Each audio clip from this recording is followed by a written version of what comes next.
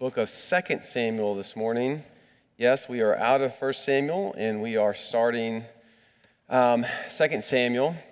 And if you've been joining us, you know that we've been looking at the life of David, and this marks the halfway point of not just the series, but for David's life in general. And so we're going to look at this lament that begins or marks the midway point of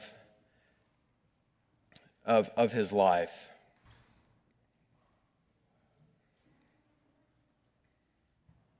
Just also another reminder, as we, just a little bit about how we think about our sermon series, we tend to want to pick books and go through them as we can, allowing the text to pick the topic as opposed to importing our topic into the text. And so that's kind of what we've been doing. Now, we can't hit every mark, so we skipped a few chapters that I'll give a brief summary to here in a second. But that's what we choose to do here. And I don't know if that's new for you or whatever church tradition you've come from, but this allows us to get a sense of the book in context and allows us to be true to what the text is saying, as opposed to digging up topics of our own interests, although we do sometimes have topical sermons. But this will feel more like that this morning because we're going to look at the topic of lament, because that's what our text is dealing with, lament. So just wanted to mention that. If you have opened now to the book of 2 Samuel, which is on page 254 of your Pew Bible, let me read for us chapter 1, verses 17 to 27. Let's give our attention to the reading of God's word. And David lamented with this lamentation over Saul and Jonathan his son. And he said, it should be taught to the people of Judah, behold, it is written in the book of Jashar. He said, your glory, O Israel, is slain on your high places. How the mighty have fallen.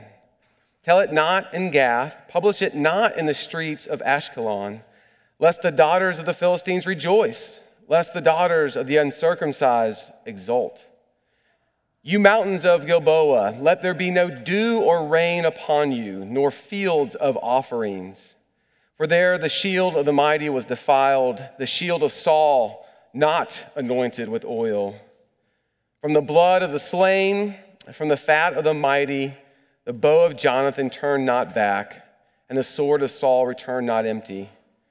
Saul and Jonathan, beloved and lovely, in life and in death they were not divided. They were swifter than eagles. They were stronger than lions.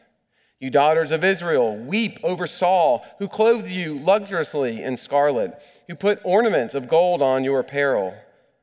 How the mighty have fallen in the midst of the battle.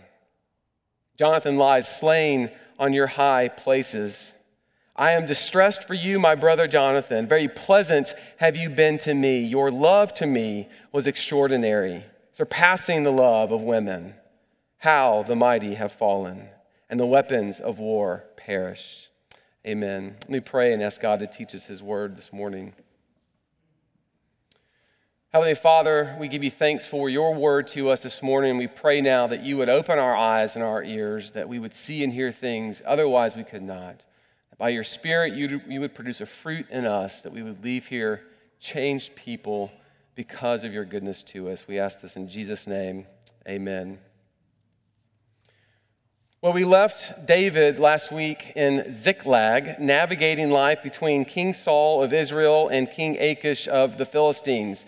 And chapter 28, verse 2, leaves us with a bit of a cliffhanger as he's invited to go out to war. Not just any war, but to go fight his own people, Israel. And what you get all the way up to the end of the book is sort of what we're used to when we watch a TV show. All right, we bring you a character and we take you to a suspenseful point and we don't resolve it and we move to another character and we show you what's going on here. And that's kind of what the feel is all the way to the end, where Saul dies. And Saul dies in the battle with the Philistines, and his death is tragic as 1 Samuel ends. We find that he asks for a mercy killing by his armor bearer, and this armor bearer rightly refuses. Saul then falls on his own sword, and he dies. And then the armor bearer kills himself. The Philistines then come in and take Saul's body and cut off his head and strip him of his armor. It's a sad but otherwise, quote unquote, normal scene regarding battle in those days. And I appreciate the Bible not sanitizing it for us, but this is how 1 Samuel ends. And so we come upon 2 Samuel, which opens up with David receiving the news of Saul's death and Jonathan's as well. And that's where we are this morning. And the question is how will David respond to this? How will David respond to the news that Saul is dead? And for those that have been with us throughout the series and know a little bit about that relationship, how would you expect him to respond? Maybe even take a moment to reflect on your own heart as you know how Saul has pursued David, tried to kill David, has been somebody that's not been someone of great help for him. Perhaps you can think of people in your own life where that has been the case. How would you respond to that in light of their death? Will David celebrate now that Saul is dead? And maybe even more so now that David can actually become king? Or will David move past this event very casually? Life goes on. We have to keep moving.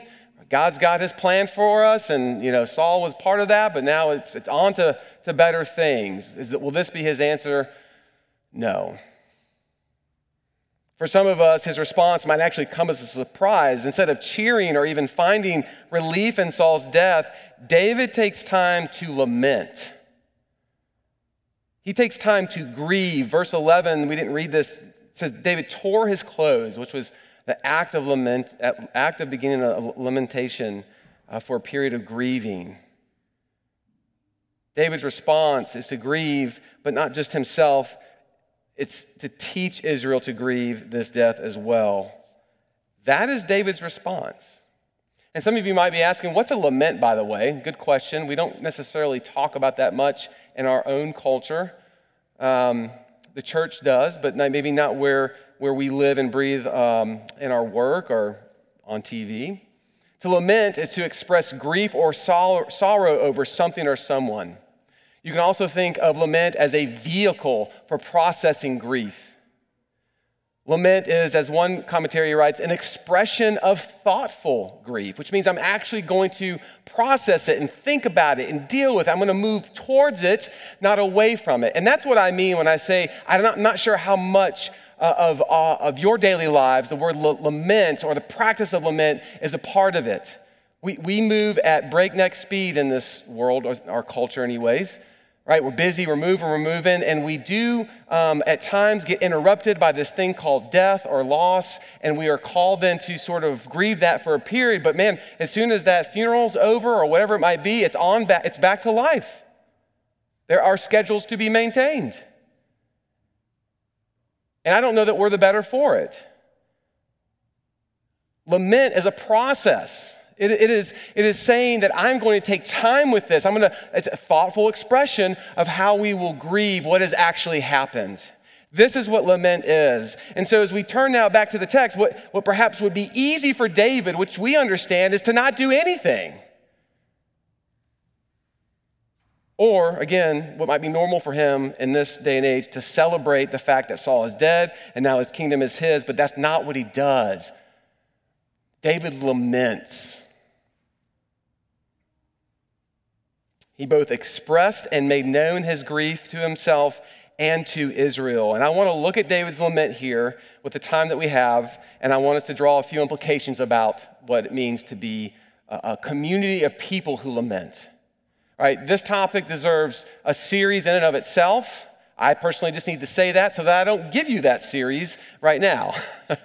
So we're just scratching the surface with this, but I'm not sure there's something more important for the church today than to be a people who practice and demonstrate lamentation, who are able to look at loss and suffering and not sanitize it, not look at it with rose-colored glasses, but actually do what humans should do as created in the image of God, and as weep over the loss.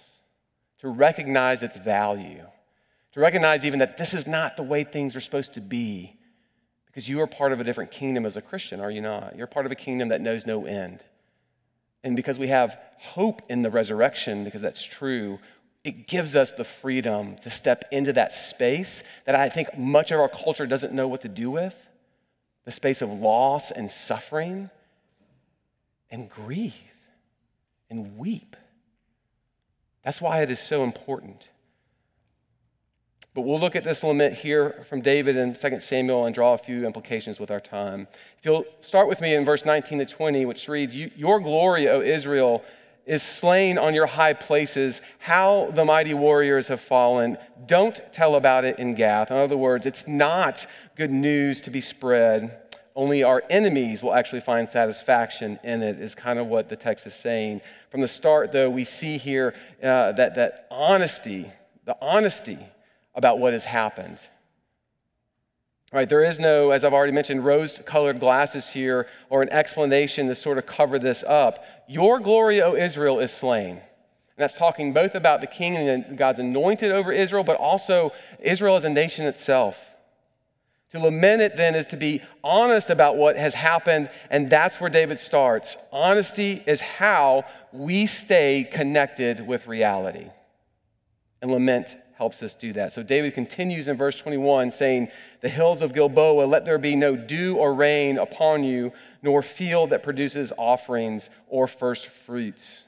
Gilboa is where Saul died, so David is, in a sense, cursing it in a way that gives weight to what was lost there. If you don't know about first fruits, it's a fascinating study in Scripture. First fruits were an offering to God for from Israel. What that was is as you went through harvest, or as you went through planting and sowing and waited for harvest, you waited for those first buds, right, or whatever it might be. And you prayed that they would come because however the first fruits goes, so goes the rest of the harvest. So if there is a small first fruit collection, it doesn't bode well for what's coming behind it. But if it is large and robust and full, then people rejoice because we know what's coming behind that harvest, as long as there's no drought or anything to come. This is what first fruits was. And so because of that, Israel was called to take those first offerings and not eat them and consume them themselves, but to offer them back to the Lord, both to show their dependence upon Him alone and to give thanks for what He has provided. For there at Gilboa then, for David then to call for no rain and thus curse the ground where Saul was killed is to give proper weight to the tragedy, such as having no first fruits to offer. For there at Gilboa, the shield of the mighty ones was defiled, it says, or thrown away, the shield of Saul, not anointed with oil. There is a play on words here that David is using for sure. As the king of Israel, the Lord's anointed, was to act what? As a shield himself to protect his people. And as David is rightly saying, that shield is no more, and it needs to be grieved. This is what has been lost. At the same time, there is a sense of shame that David draws up with this line. It is Israel's shame to have lost their king, their anointed, according to David. This is where David's appeal then to the office as something that needs Israel's respect and attention.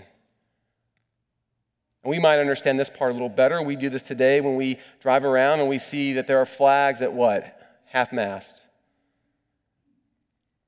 Which is done often because of the loss of officials in our country, foreign dignitaries perhaps, or even former officials.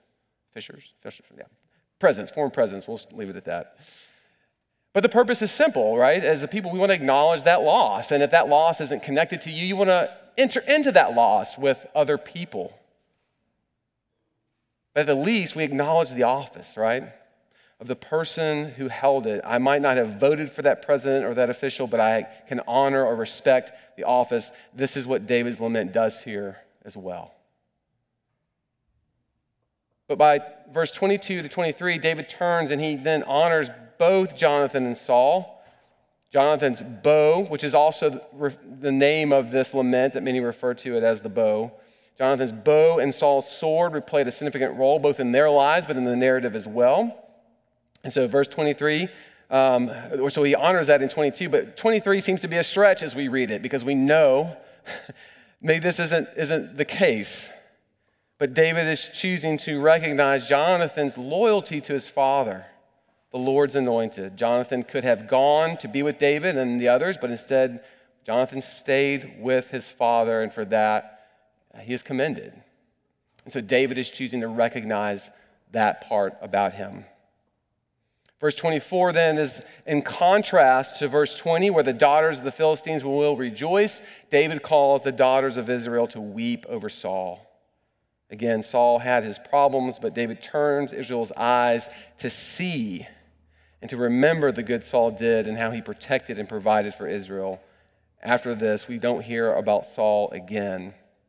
Verse 25, we get the second time we hear this chorus of the lament, how the mighty warriors have fallen. And then David concludes this lament with a word about David's friendship with Jonathan and how his love for him was, quote, extraordinary, surpassing the love of women. And this word for love is used both within human interaction, but also between God and man as well. It's covenantal love. It's hesed. It's faithfulness. This is not then a statement, as some might want to point to it, as referring to their sexuality, but rather it is a statement of fidelity to someone, their faithfulness. And we talked about this type of faithfulness and friendship when we looked at chapters 18, 19, and 20, when we looked at the relationship of David and Jonathan a few weeks ago, and the value that was put on it actually above marriage in this time and place. We don't have a category today, as we said, for this type of relationship outside of marriage, and therefore we don't understand or recognize this type of love and don't really know how not to assign a sexual content to it. If something is this strong, then that means it has to be wrapped up in some type of sexual content, but that is not true for this day and age. In this culture, it wouldn't be surprising to say such a thing about one who was as loyal to David and as Jonathan was, especially when it would have only benefited Jonathan, again, as we said, for David to have died. That way Jonathan could have had the kingdom. Again, a spouse often had to stay with you, but a friend does not. To read this as a statement about their sexuality would be a great example of importing our own cultural lens into the text, which is a bad way to read anything, let alone Scripture. But this is David's lament. It's honest. It honors Saul and Jonathan. More importantly, it gives Israel a vehicle for their grief, how they should respond to such loss and not forget what happened to their king, regardless of your feelings towards him. So what are some of the implications then we can draw from this lament, or the practice of lament in general, with the remaining time that we have? First, I want to suggest that lament acknowledges the importance of it anyways. It acknowledges to ourselves and those around us that we live in a world where loss and suffering exists. And that might seem obvious to some, but I'm not sure we live and breathe today, our culture anyways, in a way where we're ready to acknowledge that. And I could talk about how we push death to the margins of our culture. Just put me in a home somewhere and forget about me. We are obsessed with aging. We really believe in our science that we can live forever. And I'm not going to be surprised when we have people living for 300 or 400 years. It's totally possible. However, I'm not sure I want to live 300 or 400 years with the heart the way that my spiritual heart is. I want to go be with Jesus. I don't think we're going to fix our coveting, so to speak, and all those internal things. But will we be able to live long? Sure. But it's just an indication of how obsessed we are with life. And it's because we don't want to acknowledge that we live in a space where death and loss is real. And lament invites us to do that. It invites us to choose reality. And only when you do that can you actually properly grieve and move towards health. At the same time, lamenting does what? It honors life. It honors what is lost. It says that this has value.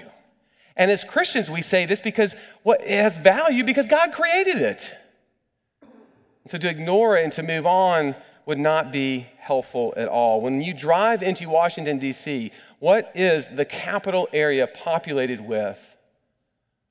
Memorials. Memorials that don't just honor high water marks of our country or our leaders, but ones that honor those who have died. And it's actually a place where, as much as we personally push death to the sides, it's a place where you go and it's heavy. It's a place where you can go and lament. Memorials, we choose not to hide our loss and suffering, but actually live with it. I remember coming to Washington, D.C. for the first time in 8th grade. Which, many of you probably took a trip your 8th grade year. And I remember the bus stopping when we were going to get off to go see the Vietnam Memorial. And in my youth at that time, I didn't really get it. I didn't understand what I was looking at. I saw a bunch of people, who were crying. I saw this big wall full of names. People were going up and they were touching names or taking some carbon or some paper and highlighting the name so they could take it back with them. I had a lot of questions. But 30 years later, and certainly in that time in between, I get it. I get it. That memorial and others like it not only says life is valuable, but it says we choose to live in a world where loss and suffering exists, and we're not going to avoid that. We choose to be honest about the world we live in, and lamenting is the practice of that honesty. We choose to assign value to what was lost because of who created it. That's what lamenting does. Avoiding suffering is trying to look at the world with rose-colored glasses, which says the opposite. It's why when we enter into the pain and suffering of others, and instead of weeping with them, when we're quick to offer a response of, well, hey, it's okay, God has a plan for your life, that is really not helpful. Yes, God does have a plan, but that's not the time to talk about that. This is the time to be honest about what this person is suffering and going through.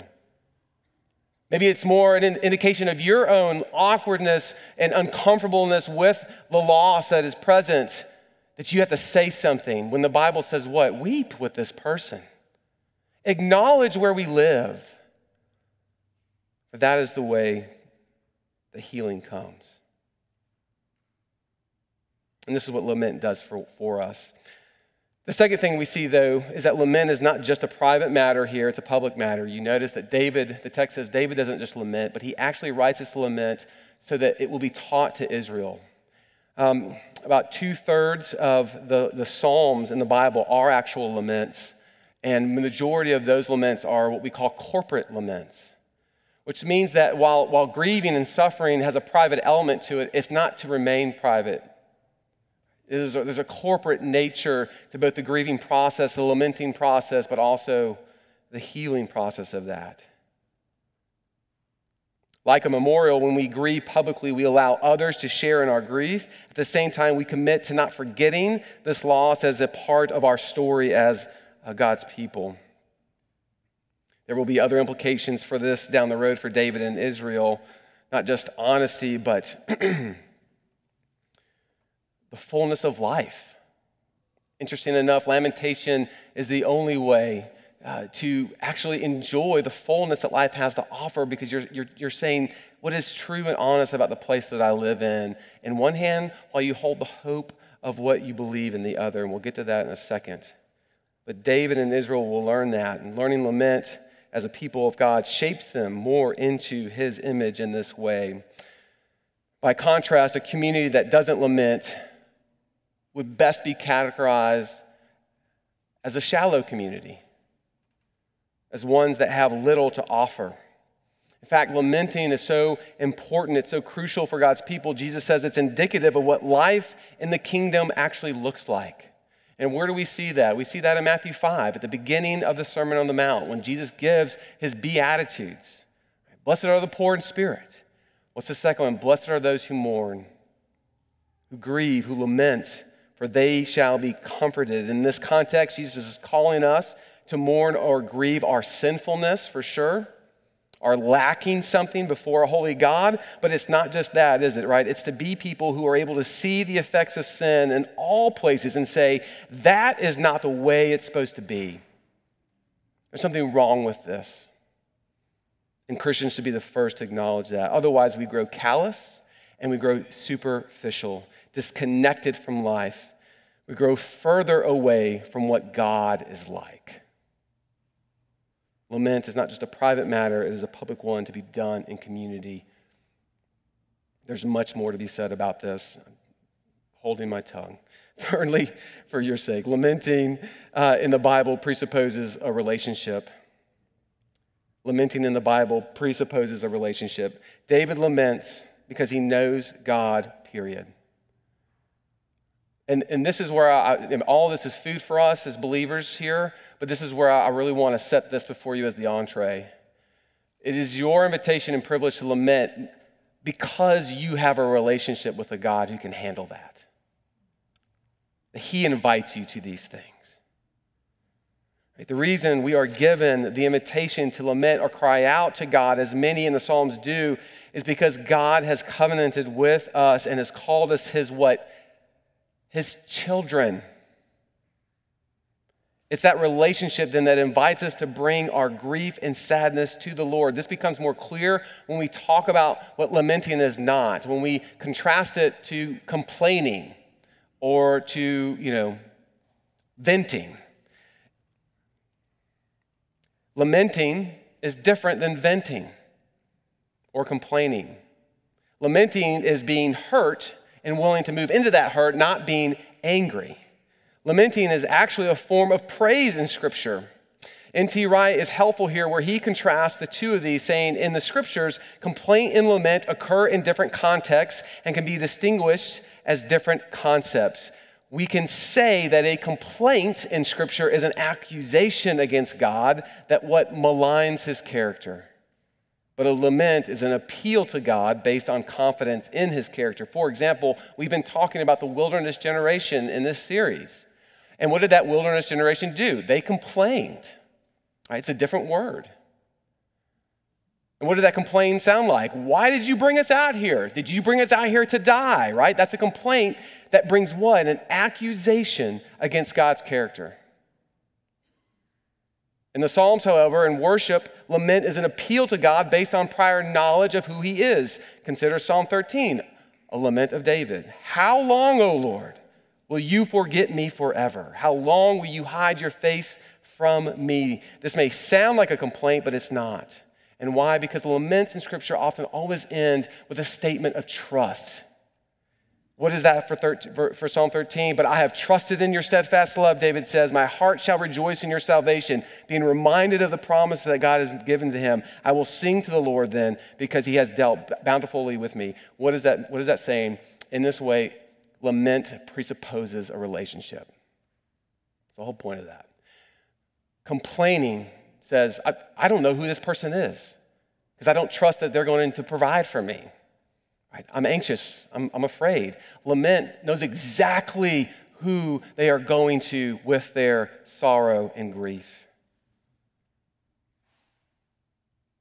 One of the most powerful tools that God gives us as his people, and the more you think about this, the more astonishing it is. He gives his people permission to lament.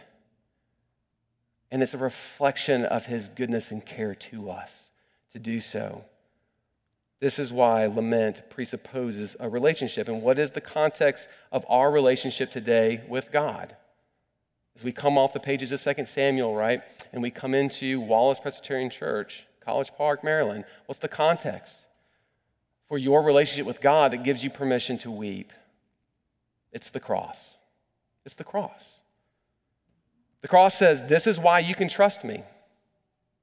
The cross says, right, this is my character. This is who I am. The cross is our context for appealing to God based on prior knowledge of who he is. And who is he? He is not a distant parent.